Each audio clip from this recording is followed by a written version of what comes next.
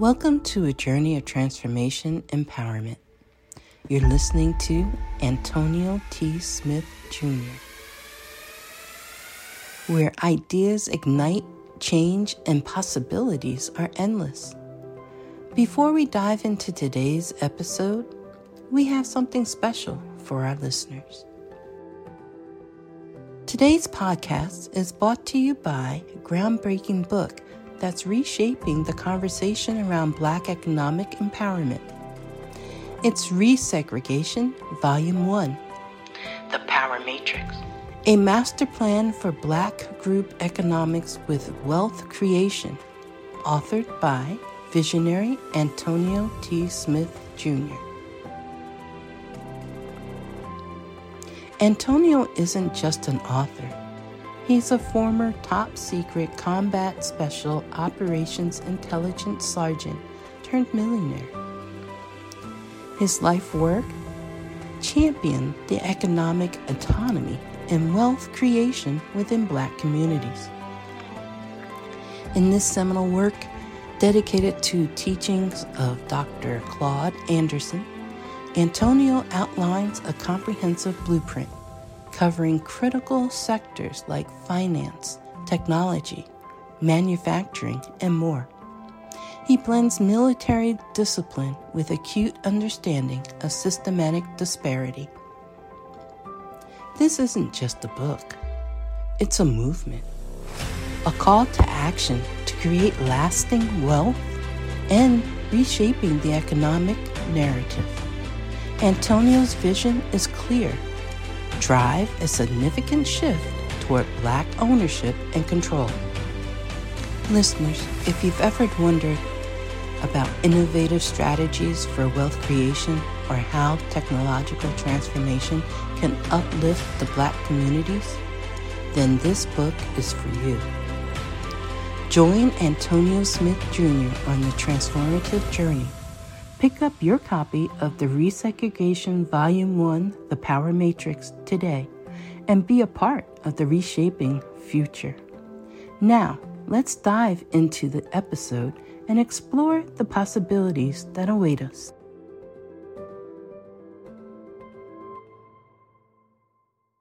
Lecture 6, Matthew 5:17 through 19. It's fulfillment and recapitulation. You called it last week, Matthew 5:17 through 19. You called it right on. You called it. And so we'll end here, and as far as Matthew goes, and then we'll examine Mark, examine Luke, and examine John, 5 in each, for sure. And it's pretty interesting. In fact, I'm enjoying it. I hope you guys are enjoying it.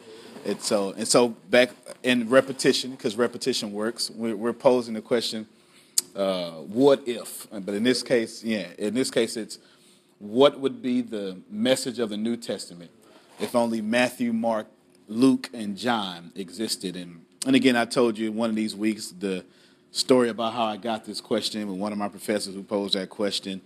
And I never thought about it. And the truth is, not only was the question profound, what was more profound was the revelation that the Holy Spirit gave me due to the fact of that question.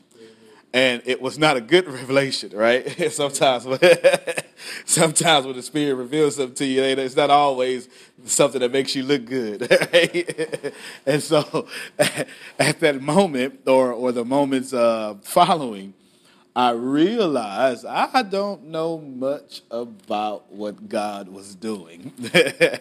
I knew what God said, right? Because like any good student of Sunday school or any good person who loves the Lord, I've read my Bible.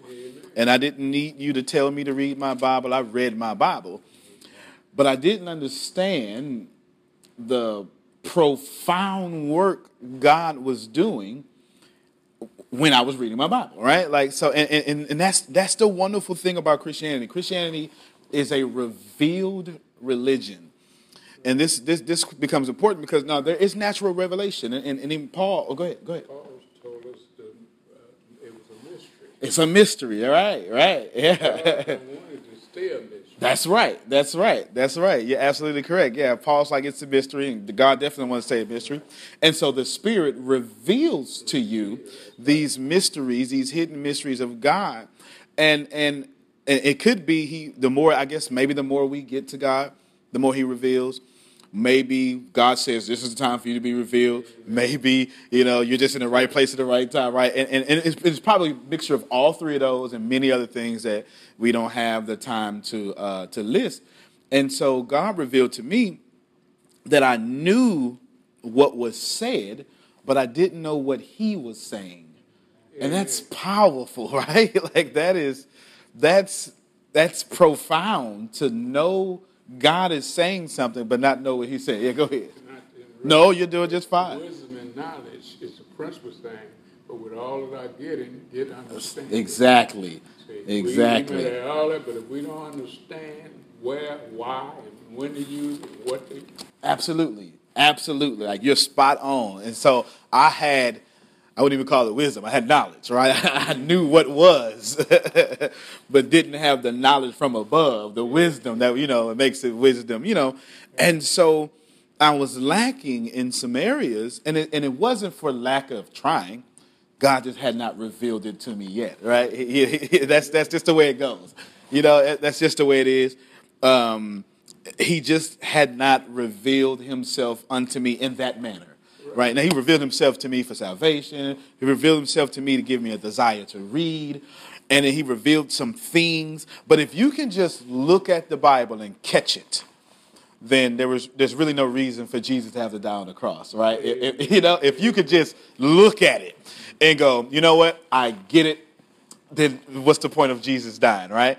And so then we get back to that natural revelation. We have this, and Paul talks about it in Acts chapter 2, and it's there. Paul, there is natural revelation. You can look at a tree, you can look at the ocean, you can look at the sun, and you can go, wow, somebody had to create this. Now, you're not going to gather from that Jesus died for my sins, right? See, that's what special revelation comes in. Natural revelation is to look around and go, this is amazing. Special revelation is when you realize Jesus Christ is amazing, right? And there is the difference. And so, and I give this long, intriguing introduction about my flaws and my failures, because Jesus is getting ready to say something so profound that you miss it if you aren't paying attention. And the Holy Spirit is so discerning that the Holy Spirit didn't write a single jot or tittle, right, that Jesus would say, without him wanting you to catch what he was saying. Amen. Every single thing in the Bible, every word, God meant it to be revealed unto us for us to carry out his narrative. And that becomes important because here's the problem. See, I knew I was going to stand up. Here's the problem with God's narrative. It's perfect. We are not, right?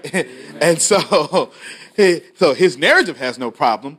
But when you think about the extremist, the terrorist, right? When you think about a Muslim terrorist, and at no point, because there are Muslims who are not, actually the majority of Muslims are not terrorists, right? And let's just, state that fact. So I'm not bashing Muslims or anything like that. But when you think about it, the extremists are telling God's narrative. They're telling it wrong.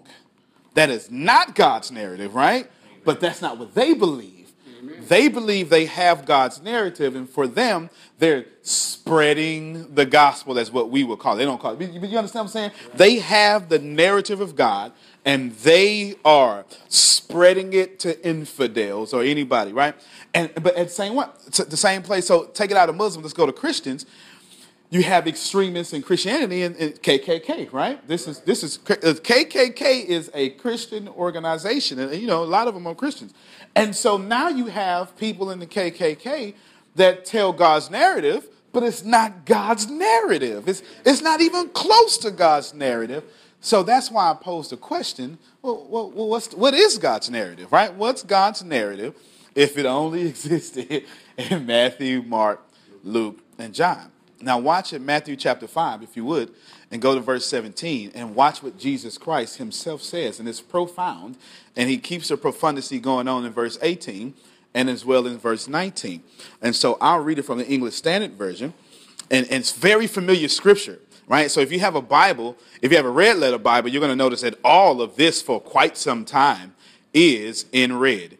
And then if you've been around any Christian circles, you know this is the Sermon on the Mount, right? Matthew 5. It's a very beautiful telling by Matthew about what Jesus did out of a course for a very long time or 3 days and anything. So let's watch what Jesus says. He says, "Do not think that I have come to abolish the law or prophets." Now, a lot of people miss the fact that law is capitalized and prophets is capitalized. So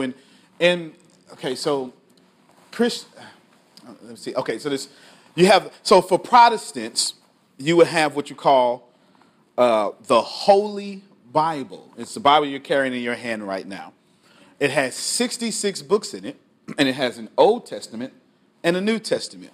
Now, until 1521, the Holy Bible, as you know of, when it was one Catholic Church, had 66 books in it, but it also had what you call deuterocanonicals, had other books inside the Bible as well. But you're not carrying that Bible because, well, you're not of the Catholic denomination, because it's still Christianity, right? You're not of the Catholic denomination. If you were Jewish, and if you were not a Messianic Jew, your Bible wouldn't be the New Testament. It would just be the Old Testament, thus calling it the Hebrew Bible, right? And so let's travel to the Hebrew Bible. You had three segments. It's the writings, the law, and the prophets, okay? The writings, which would be poetry, songs, and stuff. Your law, the Pentateuch, well, that's Greek, so stay in Hebrew. Torah, right? I have to say Matthew, Mark, Luke, and John. Genesis, Exodus, Leviticus, Numbers, right? And Deuteronomy. And then you would have the prophets. So it was customary for Hebrews to call their entire Bible the law and the prophets, because it was sandwiched in between. He's saying the law, everything in the beginning, and the prophets, everything in the end. Because the Hebrew Bible has a different formation. For the Protestants, the Old Testament ends in the book of Malachi. Okay, so do me a favor, if you would. Come on and have a seat. Good to see you, Reverend. And so for the Bible, we're in Matthew chapter 5, verses 17 through 19. And I'm finished to point out the profundity of what God has been doing. But before we get there, I want to explain what the law and prophets is in Matthew chapter 5, verse 17. And so in the Old Testament, our Old Testament ends with Malachi. But in the Hebrew Bible, it's always ended with, it started with Genesis and it ends with 2 Chronicles. Okay, so the Old Testament, what we call the Old Testament, the Hebrew Bible ends with 2 Chronicles. So everybody go to 2 Chronicles real quick, if you don't mind. And so if you go to 2 Chronicles, if you know anything, 2 Chronicles is what you will, it's a retelling. It's a retelling of the Bible. It's a retelling of everything that happened in 1st and 2nd Kings with all the good news, right? And so it's part of a narrative book. But look at it real quick. It literally ends, "Let him go up." Okay, the last verse says, the king of Cyrus says to the king of Persia, "The Lord God of heaven." Cyrus is not a Christian. Well, nobody's Christian. He's not of Hebrew descent. He's a pagan king that the Lord has anointed, according to Isaiah, to free his people and sign the Edict of Cyrus in 513 BC, right? And so from 513 BC, they come back. Excuse me, that's not 513, 537, right? So they signed the edict then, and then they finished the temple around 516, 513. So thank you. So, right, and so you have this edict going on, and Cyrus is going, but let's finish reading. "Thus says the king of Persia, the Lord of God, heaven has given me," the last verse in 2 Chronicles, because this is how it ends. "Thus says the king of Persia, the Lord of God of heaven has given me all kingdoms of earth. He has charged me to build him over the house of Jerusalem. Here is Judah. Whoever is among all of his people, may the Lord his God be with him. Let him go up." What a fitting way to end your Bible, right? If this is all you had, Isn't that a great way to end? And that's how it ends. That's how the Hebrew Bible ends. It ends in that manner. Let him go up. So when Jesus says the law and the prophets, this is saying the beginning and the end. The same way he says Alpha and Omega. So when they say law and the prophets, they're saying the entirety of the Old Testament is what you call it. Okay? Now that we explained that, now that we took about 10, 15 minutes doing that, listen to what Jesus says because it's profound. Do not think I have come to abolish what you know. That's basically what he's saying. Don't think I've come to abolish the beginning and the end. Don't think that I've come to abolish how your Bible started and how your Bible ends and everything in between. I did not come to, so Jesus didn't say I came to abolish the law. See, when we think about the law, we think about it as the law, like we think about it in our Protestant minds. The law was what God said do, whether it be the Mosaic covenant, anything like that, right? What Jesus is saying, yeah, it's included in that. What Jesus is saying, no, literally the law, what do you call it? A pronoun. It's a personal pronoun, right? This isn't like a law. This is the law, capital L. This stands for something, right? And so the law and the prophets, like, this section of the book. I didn't come to abolish any section of the book you've been worshiping with since the beginning of time. Amen? This is what Jesus is saying. Now it changes perspective, and watch what he says. But I've come here to fulfill them. Now we have something a bit different. Because now he's not saying I came to just fulfill the law.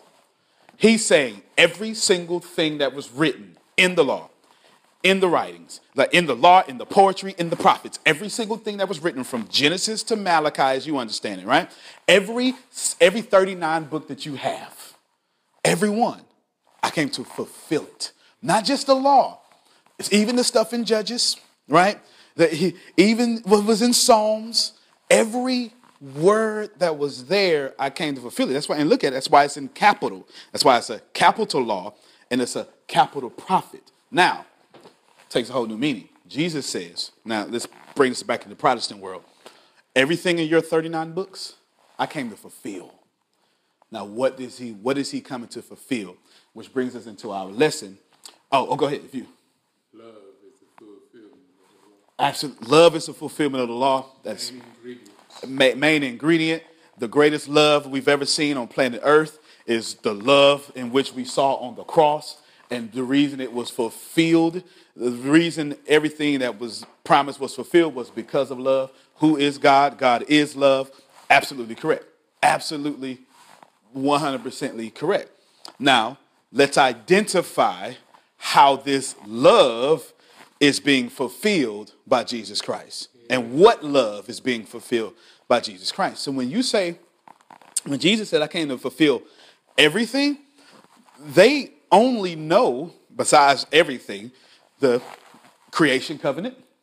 They know the creation covenant, that's Noah, rainbow, right? I'm going to put the world back together, and all this is reestablished, and then then the Abrahamic covenant, right? So all of you are going to be saved through this nation. They know the Mosaic covenant, this law shall be fulfilled. They know the Davidic covenant, you're going to have a king forever. And they know the new covenant found in Ezekiel 36 and 37 and Jeremiah 29 and 30. This spirit, right? Ezekiel has to go to a dead place and prophesy to dead things. And the word of, right? The word coupled with the wind that blew, right? Word, Jesus, wind, spirit, made what was dead living. That just made me feel real good, right? You know what I'm saying? So the word, Jesus, made what was living with, not by himself, powered by the Spirit, right? New covenant is what you would call that, not to be confused with the New Testament. And so Jesus says, listen, all this stuff you've been looking for, I didn't come to smash it. God's not starting over. He's fulfilling what he promised you in Genesis chapter 3, verse 15, with the pro-euangelion. He promised that the devil will strike his heel, but I'm going to strike his head. Yeah.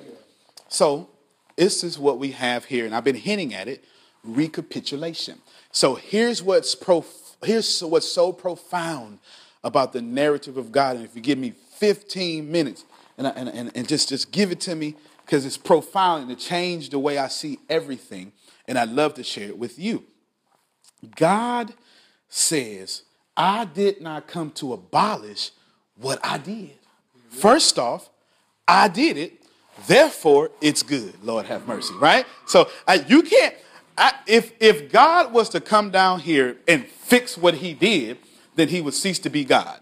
Because that meant when he was doing it the first time, he didn't do it right. And that doesn't sound like your God.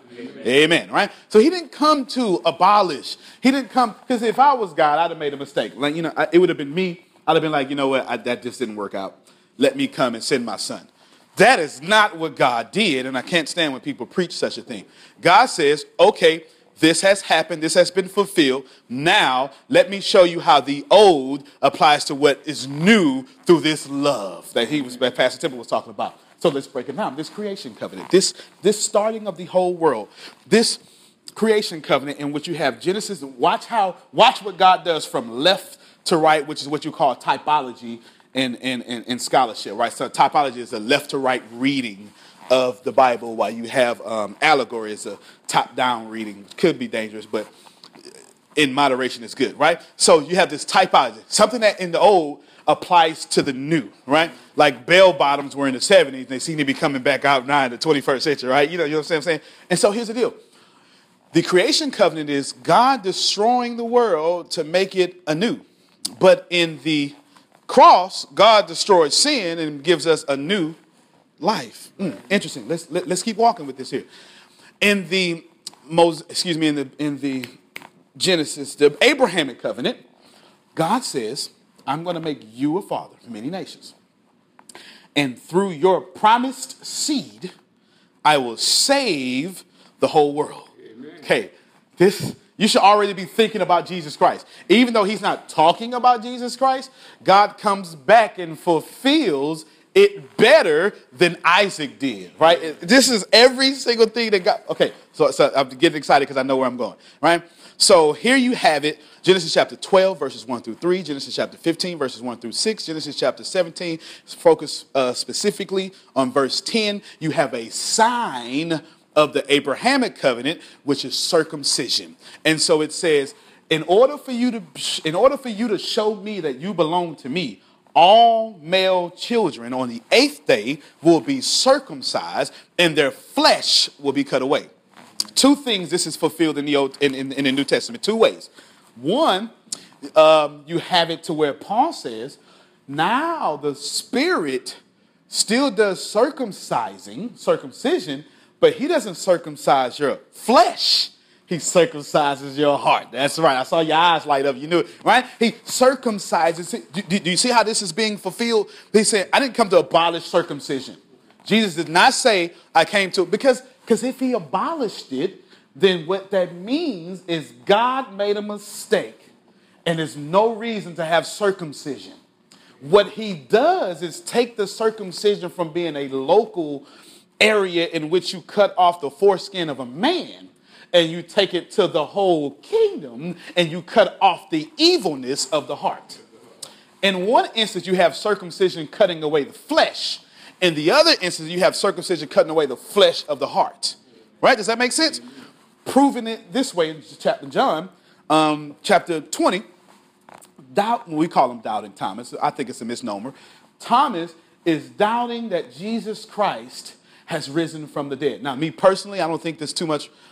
we know it's something wrong with that, but if I was Thomas, I would have did the same thing, because when you think about it, somebody rising from the dead is a bit strange, right? That's just me, because that's just strange, right? That's just strange. I believe because I have faith. Amen.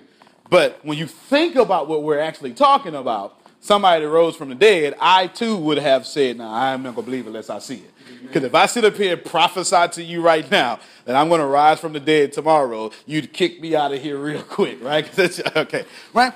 But watch what John does, and watch how Jesus is telling you how he fulfills it.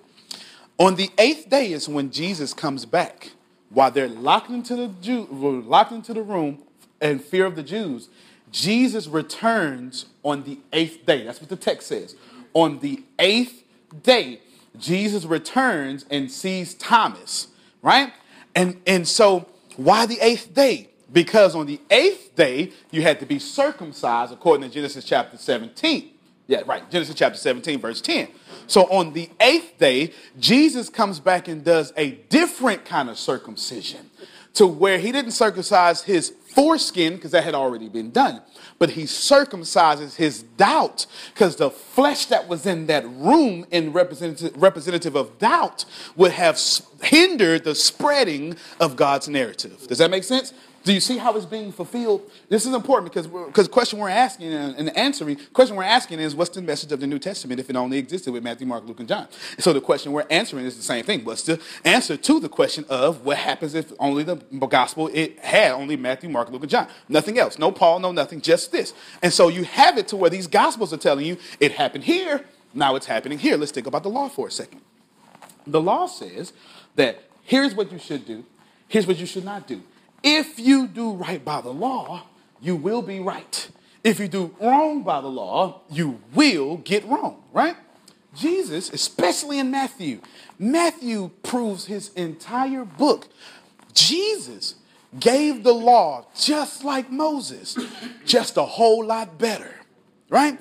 Moses gave us the law. Jesus did a mighty fine good job giving us the law, right? And so where Moses went up for 40 days and saw the Lord, part of him at least, right? And so Jesus fasts for 40 days, sees the devil, but is the Lord, right? You get it? And so what happens is that you have the law, but Jesus says, well, listen, but just because you follow the law don't mean you actually follow the law. Because there's an intent of the law that you've been getting wrong this whole time. So don't just not kill because you have restraint or you fear going to jail. But how about we don't kill with our tongues or our minds either, right? So Jesus comes and he takes this law and fulfills it. But let's think about this Davidic kingdom, right? I mean, this Davidic covenant, you have this king who was killing everybody in the name of God, right? He's right. You pointed that out a couple of weeks ago. He went to Goliath and said, in the name of God, you shall be dead, right? And this is good, right? Because you can't slay your giants like this. But Jesus is the king in a different way. He is the Messiah, but instead of using the sword, he uses love. Right back to it, right? Instead of using the sword, he uses love. And his main instrument for this love is the word. Like this is, right? Instead of him using a sword, he says, but don't you remember what scriptures say? Right? And so this is a different kind of battle. It's not an earthly battle, but a heavenly battle that brings what is good about heaven upon earth. The new covenant. And right, not the New Testament, but the New Covenant, Ezekiel 36, 37, Jeremiah 29 and 30, and I forgot to tell you Joel 2 and 3, right, in those last days. The Spirit of the Lord, right, exactly, right? And Peter quotes that in Acts, right? And 3,000 are added to the church. That's not even counting the women and children. And so here's the deal. Where this Spirit element comes and gives life to that situation, Jesus flat out says, I have to go, but I'm going to send you one, right? That will come. So where the Spirit was concealed in the Old Testament, he becomes revealed in the New Testament.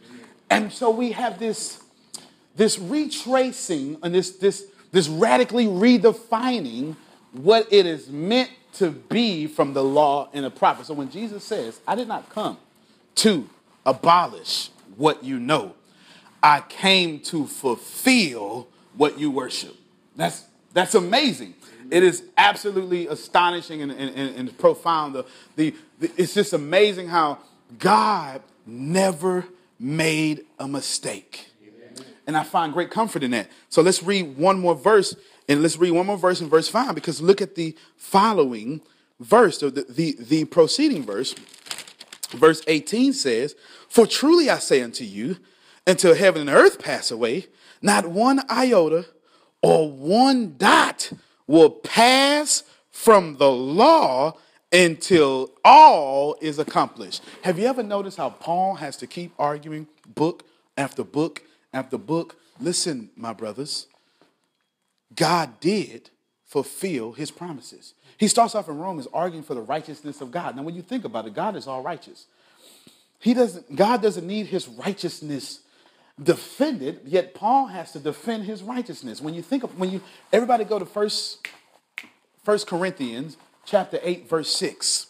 Everybody go to 1 Corinthians chapter 8, verse 6, and I want you to have somebody read it out loud to me. This is a staple.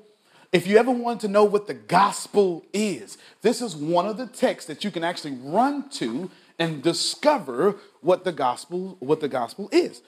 1 Corinthians 8, 6. Very, very, very profound scripture. First, there is only one God, the Father, whom all things can be for him, and one Lord Jesus Christ, through whom all things and through whom we live.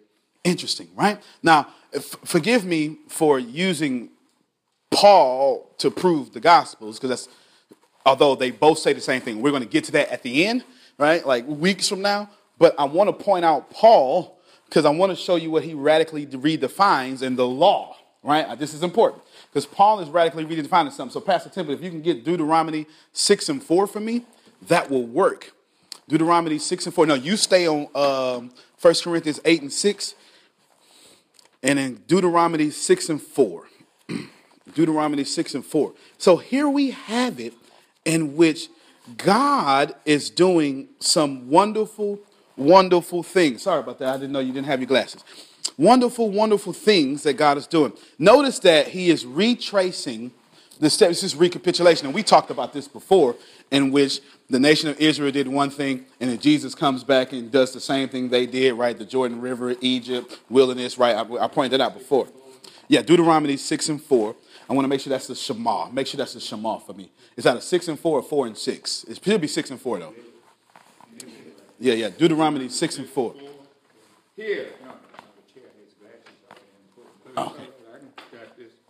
Okay, yeah, 6 and 4. Here is That's it. That's the one. the Lord, our God, is one Lord. See, you actually... And thou shalt love the Lord thy God with All thy your... heart, and with all thy soul, Yes, sir. and with all thy might. That's it. And these words which I command thee this day Yes. shall be in thine heart. Look at that. Hear, O Israel, the Lord our God. This is the Shema. Hear, our Israel, the Lord our God is what? One. Now you read how Paul radically redefines that law. What does Paul say? First, there is only one God, the Father, of whom all things can be for him, and one Lord Jesus Christ. Hear it? So here you have one God. Now Paul is saying, listen, this Jesus, brothers, we're not serving two gods. Amen. We're not serving three gods. It's one God.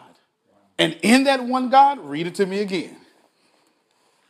Yet for us there is only one God, the Father, of whom all things and we for him, and one Lord Jesus Christ, through whom are all things and through whom we live.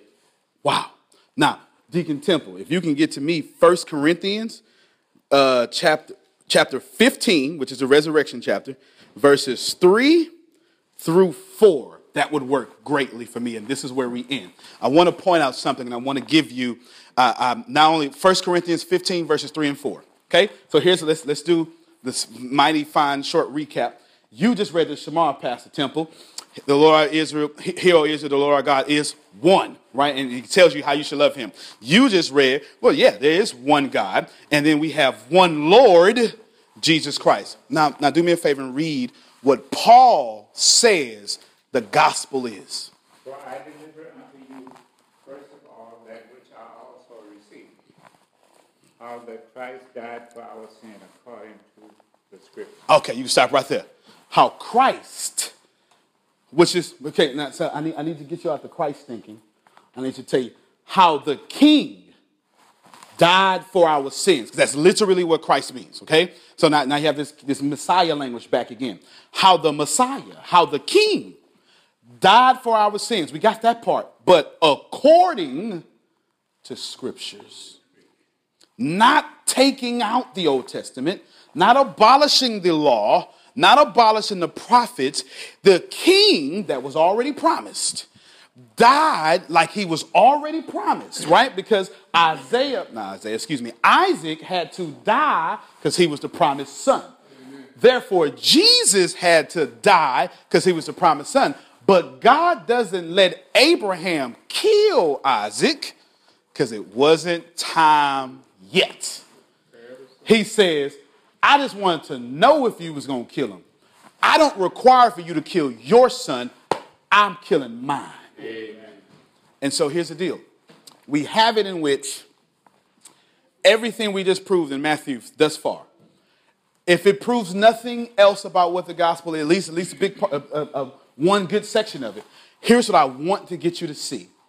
I want to get you to see that everything that God did in Matthew, I've pointed out to you in the Old Testament. Hey, welcome, come on in. Everything that God did, he did it. He did it well. He did it on purpose. And check this out. None of it, not one thing, did he do spontaneously. What he did in Genesis, Exodus, and all that stuff, he's now fulfilling in Matthew. That's all we looked at. So what's my point here? It's not just that God had a plan. God was so meticulous and so methodical with his plan that he knew before the world existed. He knew when it was only the Garden of Eden. He knew before there was a Rome. He knew before there was skyscrapers that he had a plan and the plan would be fulfilled. Now, if God knew all that, why is it that you're stressing about your bills? That's what I wanted to get to the whole time. Right? Why are you stressing about the little things in your life when I just proved to you over 5 weeks that God took this whole world, every little bit of it, every 7 billion people of it, right? God took this entire world and knew everything he was going to do without fail, never made a mistake, and fulfilled the promises he made 22,000 years before, and we are stressing about 22,000 seconds from now. At some point, we have to understand the power and the might of God, because if he did it, all what you worship on purpose, he can save your life on purpose. Let me pray for you. Lord, we thank you for the wonderful time. I knew I was going to have to take a little bit longer than expected, but it was such a great revelation that you've given to us. God, thank you for being so awesome. I mean, look at what you've done. Look at how you did it. I mean, you had a plan, and man, you really did the plan. Help us to remember that if you can save this whole world without error, if you can save all who accept you without error, then you can at least save us from our pain. In Jesus' name, amen. When the pandemic began, I had the biggest problem in the world. Not making money. The pandemic was actually quite a blessing for me, as it almost made me a billionaire. I came really close. So the pandemic was a blessing. It was hiring people. And get this, everybody. I had 48 job positions open during the pandemic. $22 an hour with paid training. And I could not find a single person for 2 years to fit any of those 48 job positions. Hear me well. 48 job positions, $22 an hour, paid training, and I couldn't find someone, not one person, for those job positions. Now, is it because I hire slowly? True. But it's because I wasn't using ZipRecruiter, and that's a fact. I wasn't getting to the right people for the right position to fit my right culture. And there are so many different things that you can do this summer. As a matter of fact, you can free up as much time as you want to. But if you're not using ZipRecruiter, you're probably not going to free up that time if you're attempting to hire people. So what is ZipRecruiter? What is probably the greatest job finder that's out there. And that's why you need ZipRecruiter. You need it so you can find the right candidates. Now, it's not that ZipRecruiter helps you find jobs. It's more accurately that ZipRecruiter takes your culture, takes your job, takes what you're looking for, and immediately matches them with the perfect candidate. And if they can't find a perfect candidate, they will skip over that person and then give you the perfect candidate for you. ZipRecruiter uses one of its most powerful tools, which is the technology itself, to match the right candidates up with your job.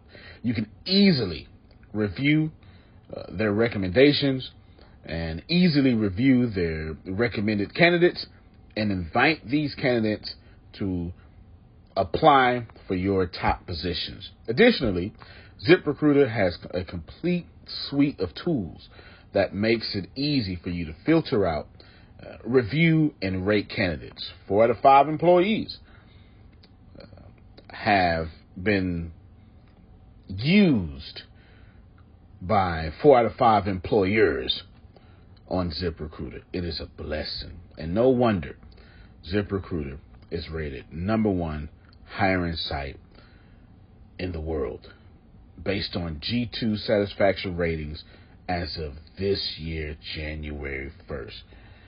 My friends, soak up everything I said. It's not an ad. This is a personal testimony of how I found the right people to sit in the right seat on the right bus. Without ZipRecruiter, it wouldn't have been possible. So how do you take advantage of what I'm talking about? Well, you go to ziprecruiter.com/B2B. All spelled the regular way. That's zip, Z-I-P, recruiter, aura, E-C, aura, U-I-T-E-R, ziprecruiter.com/B2B. And I promise you, you will be grateful that you did so. Again, that's ziprecruiter.com/B2B. It's also in the show notes.